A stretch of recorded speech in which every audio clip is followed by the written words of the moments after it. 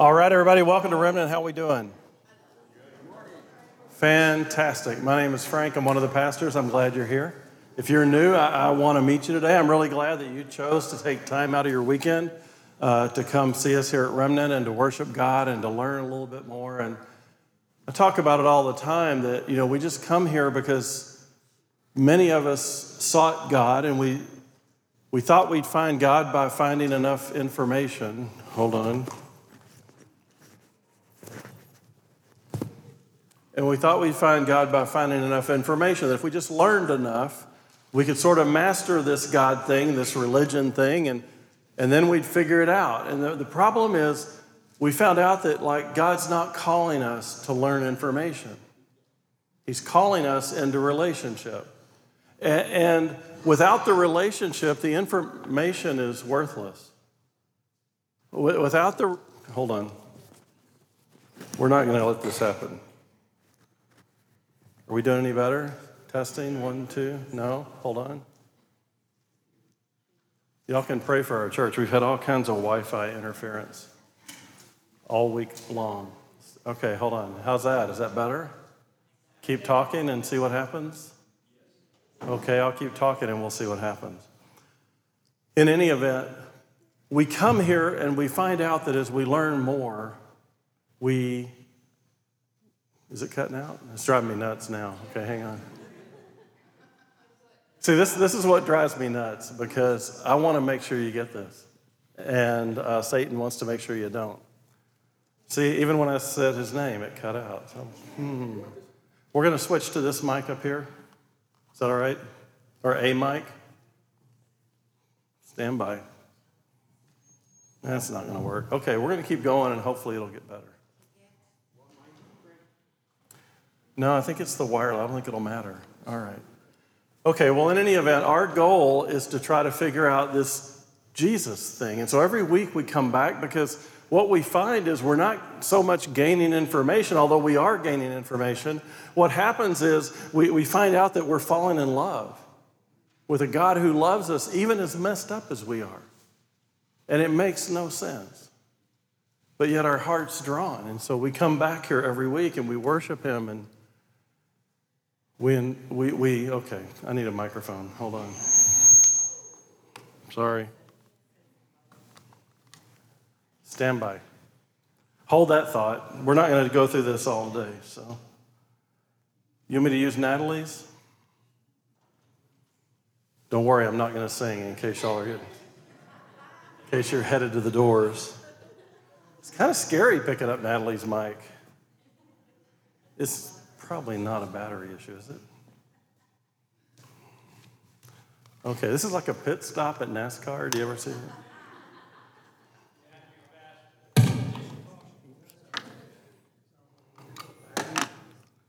Do-do-do. Vroom, vroom. All right, now let's try that and see if that's any better. All right, thank you, Paul. Okay. Yay for Paul. All right.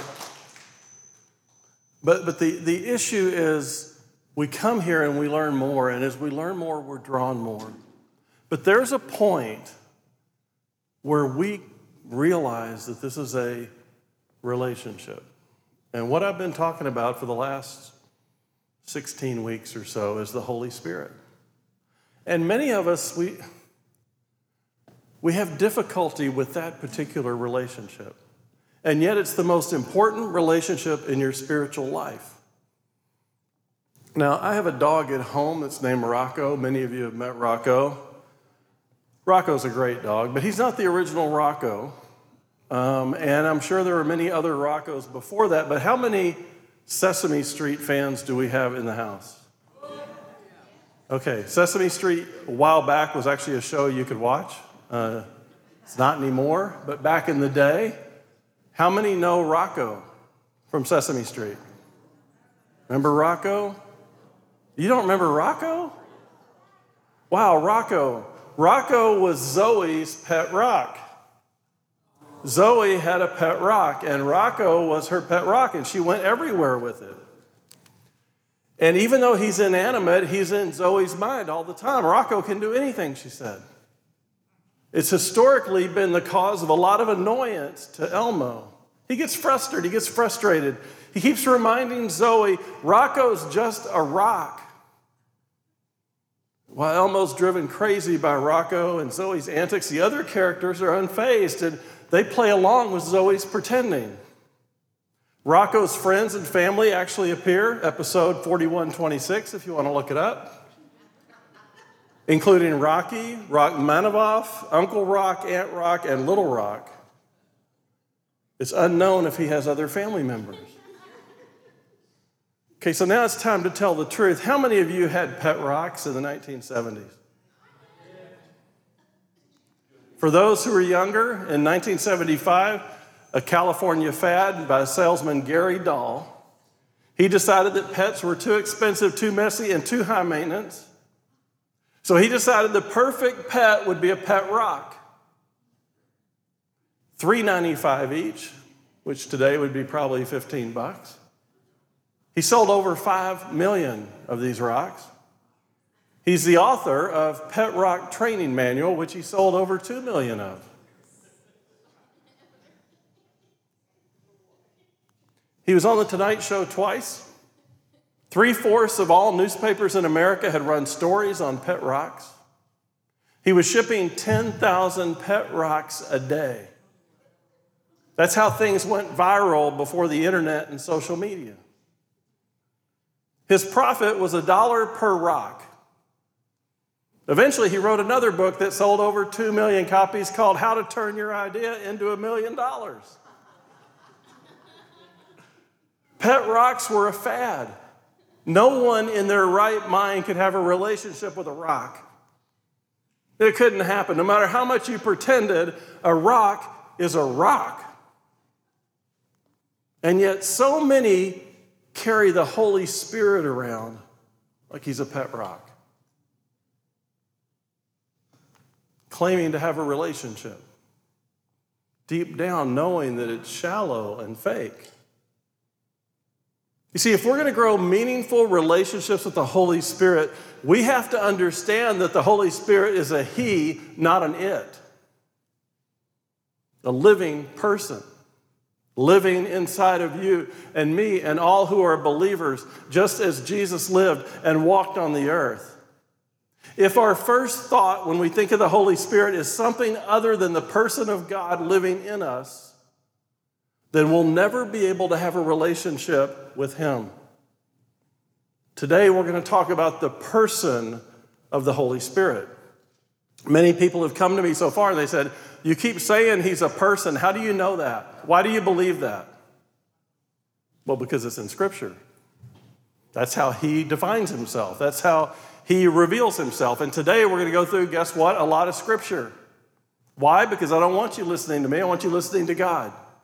And God's going to show us who the Holy Spirit is and why and how we should have a relationship with him. So I want you to think for a minute, what's the picture that comes into your mind when you think of the Holy Spirit? We call him the Holy Spirit. We call him the Holy Ghost. Maybe you picture a cloud or a dense fog or something hovering over the waters at creation. Maybe he for you is like a spiritual presence or power. Maybe the ghost thing freaks you out. Some see him like a dove descending from heaven. We're told that the Spirit descended on Jesus like a dove when he came out of the baptismal. Some people picture the Holy Spirit like a dove. Maybe in your mind you see fire. You picture the Holy Spirit as a burning fire that ignites and falls on you. Something you have to keep stirring and attending to keep it burning. You picture the Holy Spirit like he was at Pentecost. Fiery tongues falling on people. Maybe for you, the Holy Spirit is a supercharged power source, like seriously amped up solar or nuclear power that can recharge you and fill you up. Holy Spirit, Holy Ghost, Spirit of God brings to mind all sorts of images. And while some of these images describe the work of the Holy Spirit, they don't accurately define him. In fact, our inability to define him is the primary reason he's been called the forgotten God. The Holy Spirit is not an it or a thing. I hear people say, well, the Holy Spirit, well, it's like the wind. Or the Holy Spirit, it's powerful. We need more of it in our lives. Why do so many desire that the Holy Spirit is a force and not God? Why do so many people prefer to see the Holy Spirit as a force and not God? Let me ask it another way. Why do we change anything about God or His Word? Let me just sidetrack for a minute. Every time someone wants to redefine God or change God's truth or believe something that God did not reveal about Himself, they do it for the same reason every single time. A desire to be in control that comes from our pride. We want the Holy Spirit to be a force rather than God because I might be able to control or direct or change a force. I might be able to use a force for my purposes. I can give the force as much power as I want him to have, but I can still maintain control. You see, when I begin to admit that the Holy Spirit is actually God inside of me, I have no control. I lose any and all control because I surrendered to Almighty God who's living inside of me. You see, and the problem we have, many of us, is if the Holy Spirit is part of the Trinity, then he's kind of like a distant relative. We miss the point that the Holy Spirit is God, and he's God in us. He's fully God. Fortunately, we're not left to speculate on our own. We're not left to try to figure this out for ourselves. The Holy Spirit wrote an autobiography teaching us the truth about himself. When we look at the scriptures, it becomes immediately obvious that the Holy Spirit is a person. The Trinity is clearly defined as one God, three persons. Why is this so critical? If you don't see the Holy Spirit as a person, you can never have a personal relationship with him. If you don't understand in the core depths of who you are that the Holy Spirit is a living person, God himself, you can't have a relationship with him because you'll see him as a pet rock. It's impossible to have a serious relationship with a pet rock. You could pretend all you want. We can only experience the amazing benefits and joys that come from a friendship with the Holy Spirit when we fully understand that he's a person. When you decide to relate to the Holy Spirit as a person and God, it can be very scary because it forces you to surrender the control you never had. It forces you and me to surrender the control we never, ever had. Many have surrendered their life, their salvation to Jesus for what he did on the cross. But have you surrendered everything in your life to the control and guidance of the Holy Spirit? So many people stagnate in their walk. They believe in Christ. They believe what he did on the cross. They are repentant. They've turned from their sins. They are saved. They are going to heaven. And then everything freezes. And the reason it freezes is they don't have an understanding of the gift they've been given. It's like God has given us the most incredible gift and we won't read the owner's manual. And because we haven't read and believed the owner's manual, we can't use the gift. And then we wonder why our lives aren't changing to be more like Christ. We wonder, I think a lot of times when I hear about believers who are obviously in sin and unrepentant, I'm like, you're not reading the book. I know it. Because the Holy Spirit won't let you keep doing this if you're surrendered to the Spirit. You can't do it. So if there's a sin in your life, if there's something you're doing that you know you should not be doing, it's because you haven't surrendered that part of your life to the control of God. It's real simple. People see the Father and the Son as persons. That's easy. But the Spirit, they often think of it as an it. Now, I said something in a sermon a little while ago, and somebody said they thought it was disrespectful to God, and I was like, okay, I'm open to whatever. But I said it helps me at times to think about the Holy Spirit as Bob, a person. People say, well, that's disrespectful. I said, is it more disrespectful than considering him a pet rock? Because I see him as Bob. And if you're from a formal church, you could use Robert. If you're informal, you can use Bobby. It doesn't matter to me as long as you understand he's a person. The second person of the Trinity, the Son of God, had a name of Jesus. The Holy Spirit is described in Scripture as the Holy Spirit. It might really help us to put the person back into our image of the Holy Spirit. I'm, of course, joking. God does not need my help, believe me. But it does help me to think about the Holy Spirit as a person. Why is there such confusion? The reason is the Holy Spirit is not a name. It's a description of his role. Each person of the Trinity is called by their role. Father, Son, Holy Spirit. They're not names, they're roles. Do you understand? Sometimes people call me Frank. Sometimes people call me other things. Sometimes people call me the doctor. Sometimes they call me the pastor. Some call me Pastor Doc. Some call me preacher man. Some call me a Texas Longhorn fan. Those are roles they're describing in my life. The Bible does the same thing. God the Father, God the Son, God the Holy Spirit. Each describing the role. And we get confused because the Father and Son give images of people. We see that. The Holy Spirit doesn't. And yet the Holy Spirit is a person. If we're going to develop a relationship with the Holy Spirit, we have to see him for the person that he is. It's not that we decide and create him to be a person. He already is. We understand the scriptures that tell us that. And today I'm going to walk you through a lot of scripture for the sole purpose that when you walk out of this room, the one thing you will know for sure, you can believe whatever you want, but God's word clearly says the Holy Spirit is God and the Holy Spirit is a person. A living thing with a soul and a personality. A person has his own identity or individually a rational being.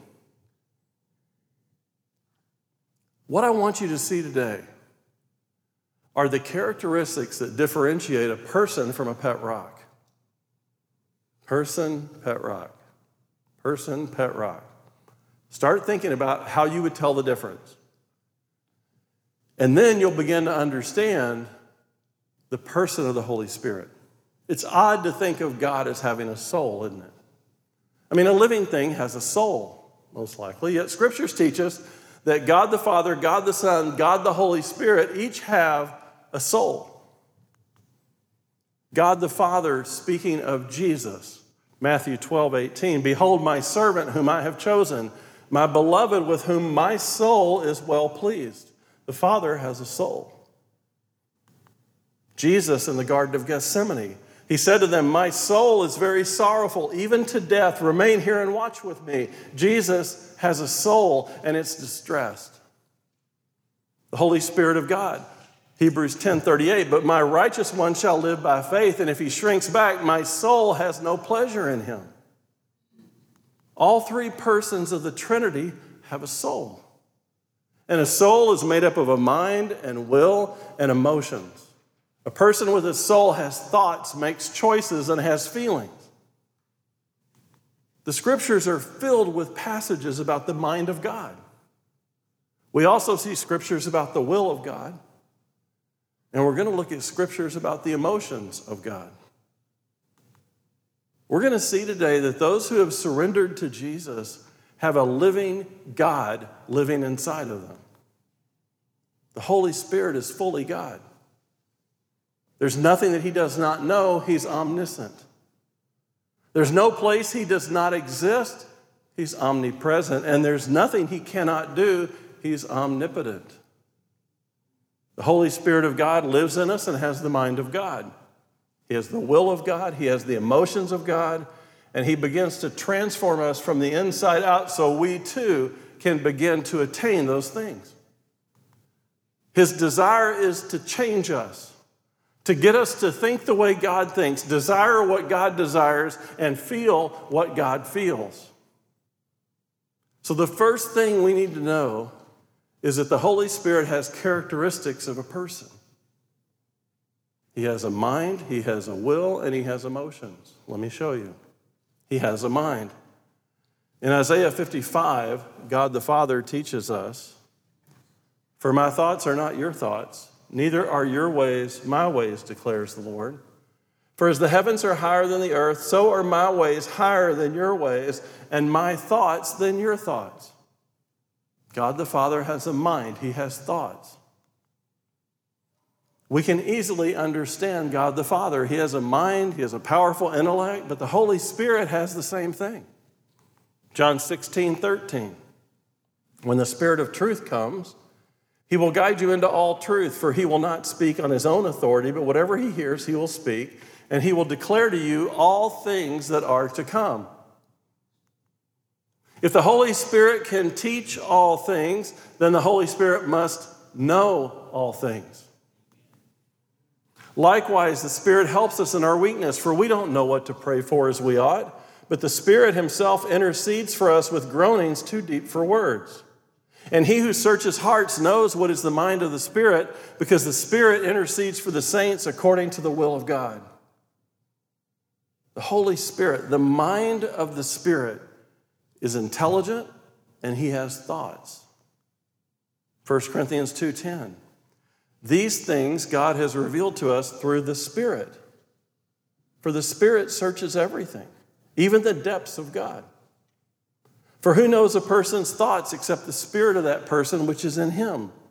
So also no one comprehends the thoughts of God except the Spirit of God. The Holy Spirit clearly has a mind. He knows everything. So he has a mind. He also has a will. The Holy Spirit has a will. He makes decisions. He exerts his will in this world. Acts 13:2, while they were worshiping the Lord and fasting, the Holy Spirit said, "Set apart for me Barnabas and Saul for the work to which I have called them." Set apart for me for the work I have called them. Forces, feelings, and pet rocks don't call, and they don't speak, and they don't use words like I and me.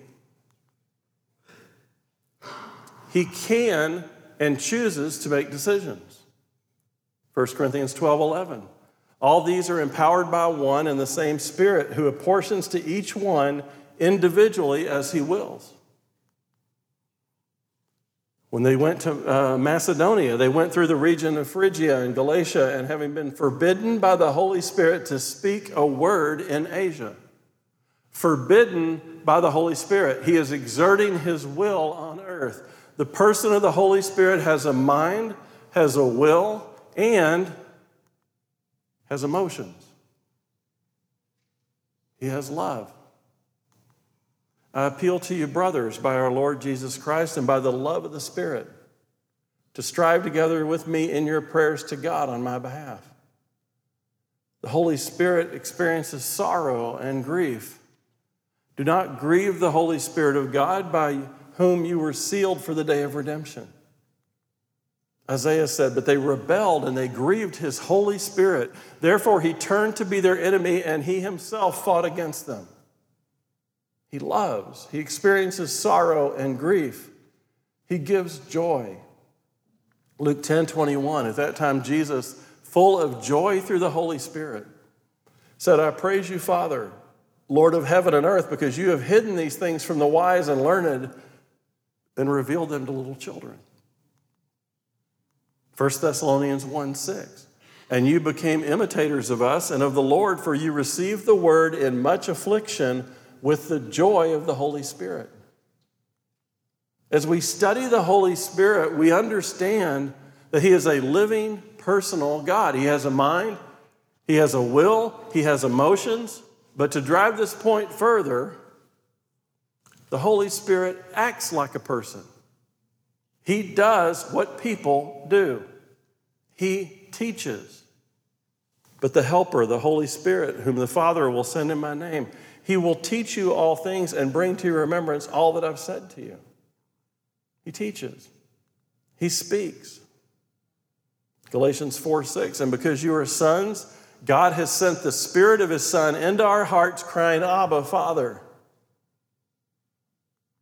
The Holy Spirit testifies. When the Counselor comes, who I will send to you from the Father, the Spirit of truth who goes out from the Father, he will testify about me. Romans 8:16, the Spirit himself testifies with our spirit that we are God's children. The Holy Spirit does what people do. He teaches, he speaks, he testifies, he comforts. But now I'm going to him who sent me, and none of you asked me, where are you going? But because I've said these things to you, sorrow has filled your heart. Nevertheless, I tell you the truth. It is to your advantage that I go away, for if I do not go away, the Helper will not come to you. But if I go, I'll send him to you. He's a comforter. He meets us in our moment. The Holy Spirit also does what people do. He leads. For all who are led by the Spirit are called children of God. In addition to leading and testifying and speaking and comforting, he encourages us. Then the church throughout Judea, Galilee, and Samaria enjoyed a time of peace. It was strengthened and encouraged by the Holy Spirit. It grew in numbers, living in the fear of the Lord. The Holy Spirit has a mind, a will, and he has emotions, and he acts like a person. He loves, comforts, leads, encourages, and he prays. Likewise, the Spirit helps us in our weakness. For we do know not what to pray for as we ought, but the Spirit himself intercedes for us with groanings too deep for words. He prays for us when we don't know what to pray for. So the Holy Spirit is a person with a mind and will and emotions, and we see throughout Scripture from beginning to end, he acts like a person. He acts like the Father and the Son. He has the same characteristics, and the Holy Spirit is treated like a person in Scripture. He can be lied to. Peter said, Ananias, why has Satan filled your heart to lie to the Holy Spirit and keep back for yourself part of the proceeds of the land? He's treated like a person, but he's also lied to. He can be grieved. Do not grieve the Holy Spirit of God, by whom you were sealed for the day of redemption. He can be disobeyed. You stiff-necked people, uncircumcised in heart and ears, you always resist the Holy Spirit. As your fathers did, so do you. He can be loved. He can be adored. He can be obeyed. Then he must be a person. Whenever we find the Holy Spirit in Scripture, he is consistently treated as though he is a person, God himself, and nothing less. Another thing we need to understand is the Holy Spirit is part of the Trinity. Take the Holy Spirit out, you have no Trinity. Change anything about the way he reveals himself, and you have a false God. He's described as equal to the other persons of the Trinity. He's not a lesser being than God the Father or God the Son. The word God and Spirit are used interchangeably throughout the Bible. If we are forgetting about the Spirit, the Holy Spirit, then we're forgetting about God. The Holy Spirit is eternal and holy, a full person of the Trinity. Go therefore and make disciples of all nations, baptizing them in the name of the Father and of the Son and of the Holy Spirit, teaching them to observe all that I have commanded you, and behold, I am with you always, even to the end of the age. 2 Corinthians 13.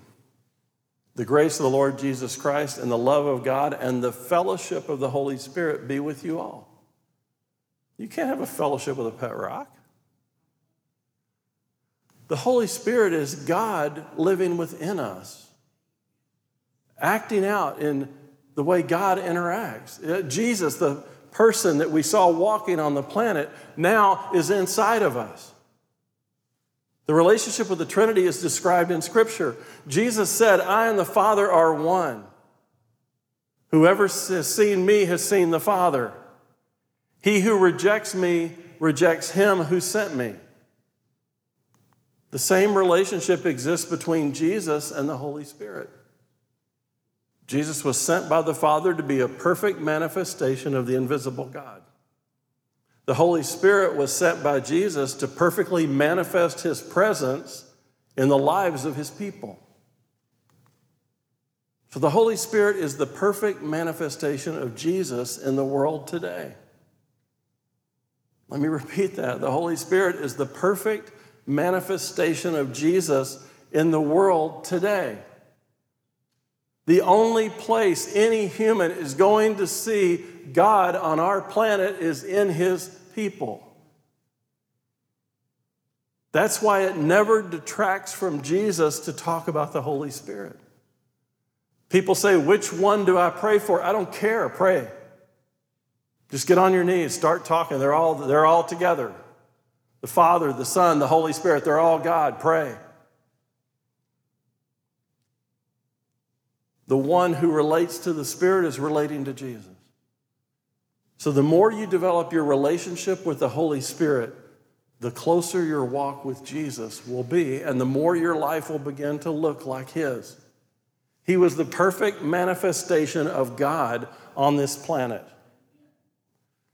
He wants you and I to come as close to that as we possibly can.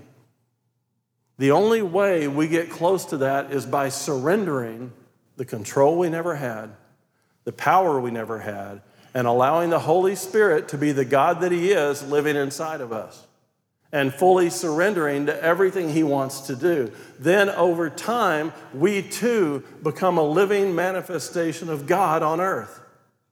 And people look at us and they go, wow, something's weird about you.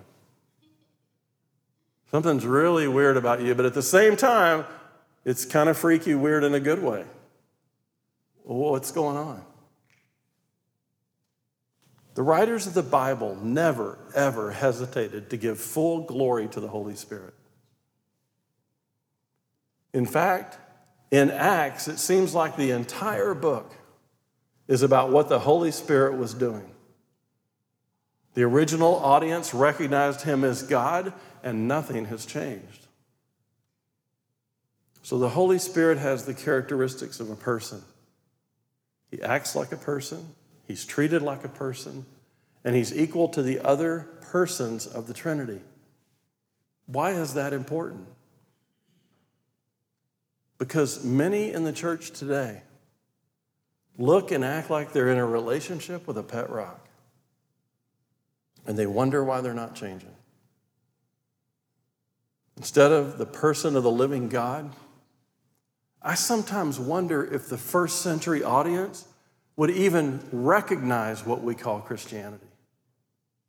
I think about that all the time. If one of the members, one of those 3,000 that joined the church at Pentecost was to walk into this room or any church in America, would they understand that we're the same church? I think they'd be blown away. Why are you not following the Holy Spirit? Why are you not surrendering to your life to what he wants? Why is he not doing things in your midst? Because you're still trying to control him. It's that simple. If you don't feel the Holy Spirit moving in your life, guiding your thoughts, changing you to be something better, convicting you of sin, teaching you all things, it's not because he stopped working. It's because you and I stopped listening. Because we really don't want to know what he has to say. Because we're not ready to say anything, anywhere, any cost, any time. We want to control things. Our version of Jesus, of the Holy Spirit, of Christianity is blander, It's more intellectual in nature, and it seems to lack the power of the Holy Spirit that was common in the early church. When we read about the early church, so many people go, man, that would have been so cool. God was doing stuff all the time. Wow, I wish he'd do that here. No, you don't. Because if you did, he'd be doing it. He hadn't changed. God's the same today as he was back then. What's changed, and Jesus said this, a prophet's not good in his own town. You have stymied the work of the Holy Spirit by your resistance to him. Church, I want us to experience everything God has, and I want us to get over the idea that we have to control it or maintain it or manipulate it or approve it. I wonder how much we lose because we really don't expect the Spirit to show up like he promised he would. Everything we read about the church of the New Testament centered on the power of the Holy Spirit working through believers, working in the hearts of believers. But sadly, for most of us, this has not been our experience as a believer. Churches today are divided. The Holy Spirit is underappreciated, underpreached by 21st century churches.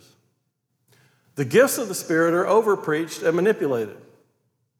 But the Spirit himself, he's a sideshow. Usually the body of Christ is divided on two sides. One side stresses the Word of God only, separating itself from what it believes is emotional fanaticism, linked to those emphasizing the work of the Holy Spirit. The other side is known for drifting into unbiblical manifestations and unorthodox teaching while attributing it all to the Spirit of God. Within the church today, we have two groups. One is the Word only, don't distract me with things of the Spirit. And the other group is like the Spirit only, don't hold me to the Word.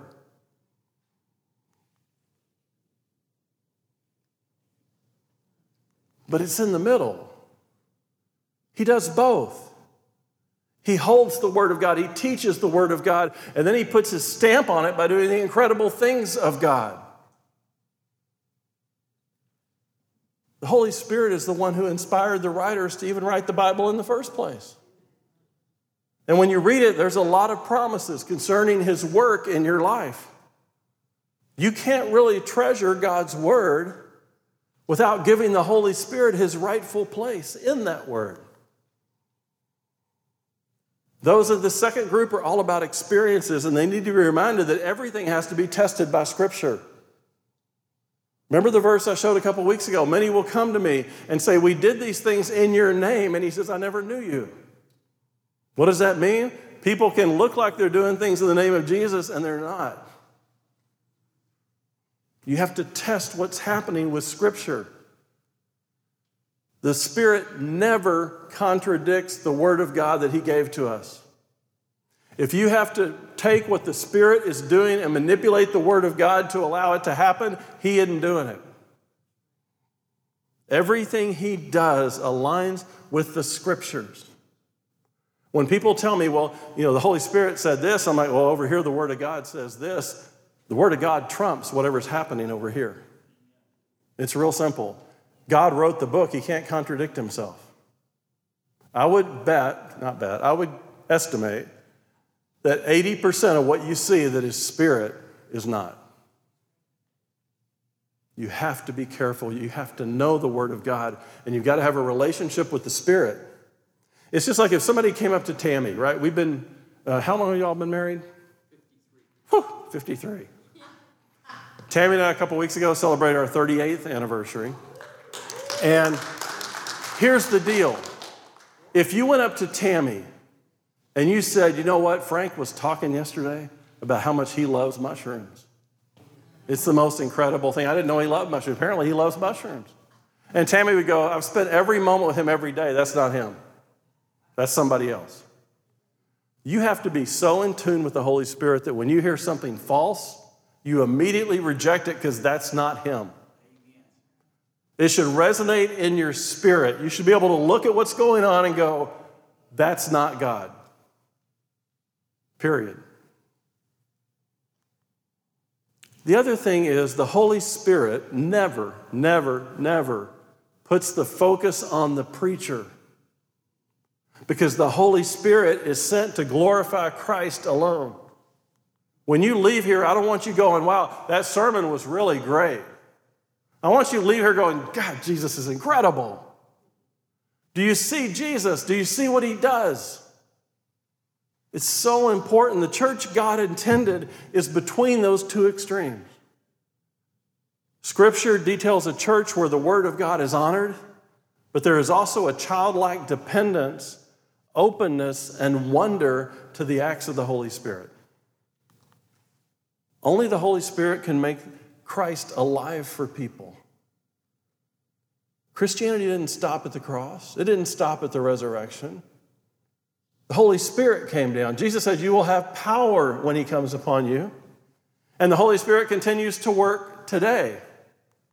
Look at what Jesus promised. On the last day of the feast, the great day, Jesus stood up and cried, if anyone thirsts, let him come to me and drink. Whoever believes in me, as the scripture has said, out of his heart will flow rivers of living water. Now this he said about the Spirit, whom those who believed in him were to receive. For as yet the Spirit had not been given because Jesus was not yet glorified. He said, look, believe in me, and there's going to be a living stream flowing through you straight from the throne of God.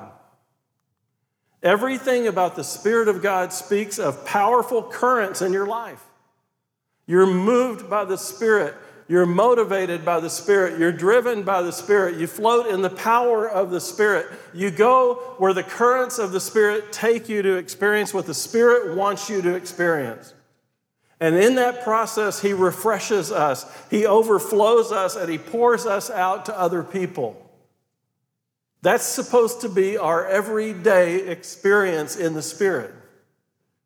And yet for so many today, their life with the Holy Spirit is not flowing currents, but rather faint trickles or shallow, stagnant pools stopped up by their unwillingness to surrender.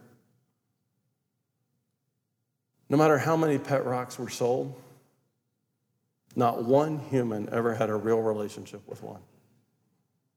No matter how popular false teaching is about the Holy Spirit, unless people understand him to be a person, no one will ever have a real relationship with him either. Let's pray. God, I thank you that you clearly want us to know who you are. Your scripture is full of truths about you. Your scripture is full of words about you. We don't have to wonder. We don't have to guess. We just go to your word and believe. God, if we're not fully experiencing you, it's because we've stiff-armed you or not understood you.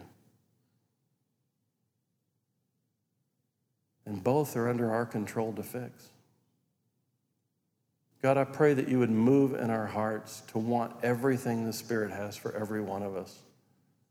To see our church as a group of Spirit-led, Spirit-guided, sold-out believers who will accept and do whatever God asks them to do. God, it's incredible what you can do with a group of people whose hearts are truly yours.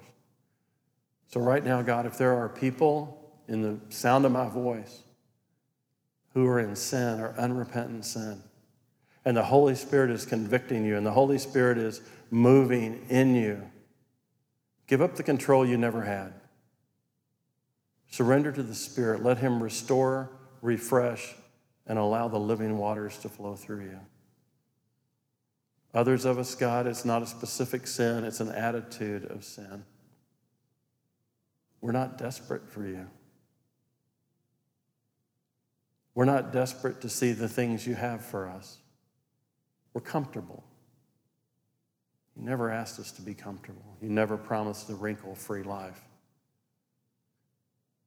God, I pray that for our church, for every person, that we get to a point where we're all in.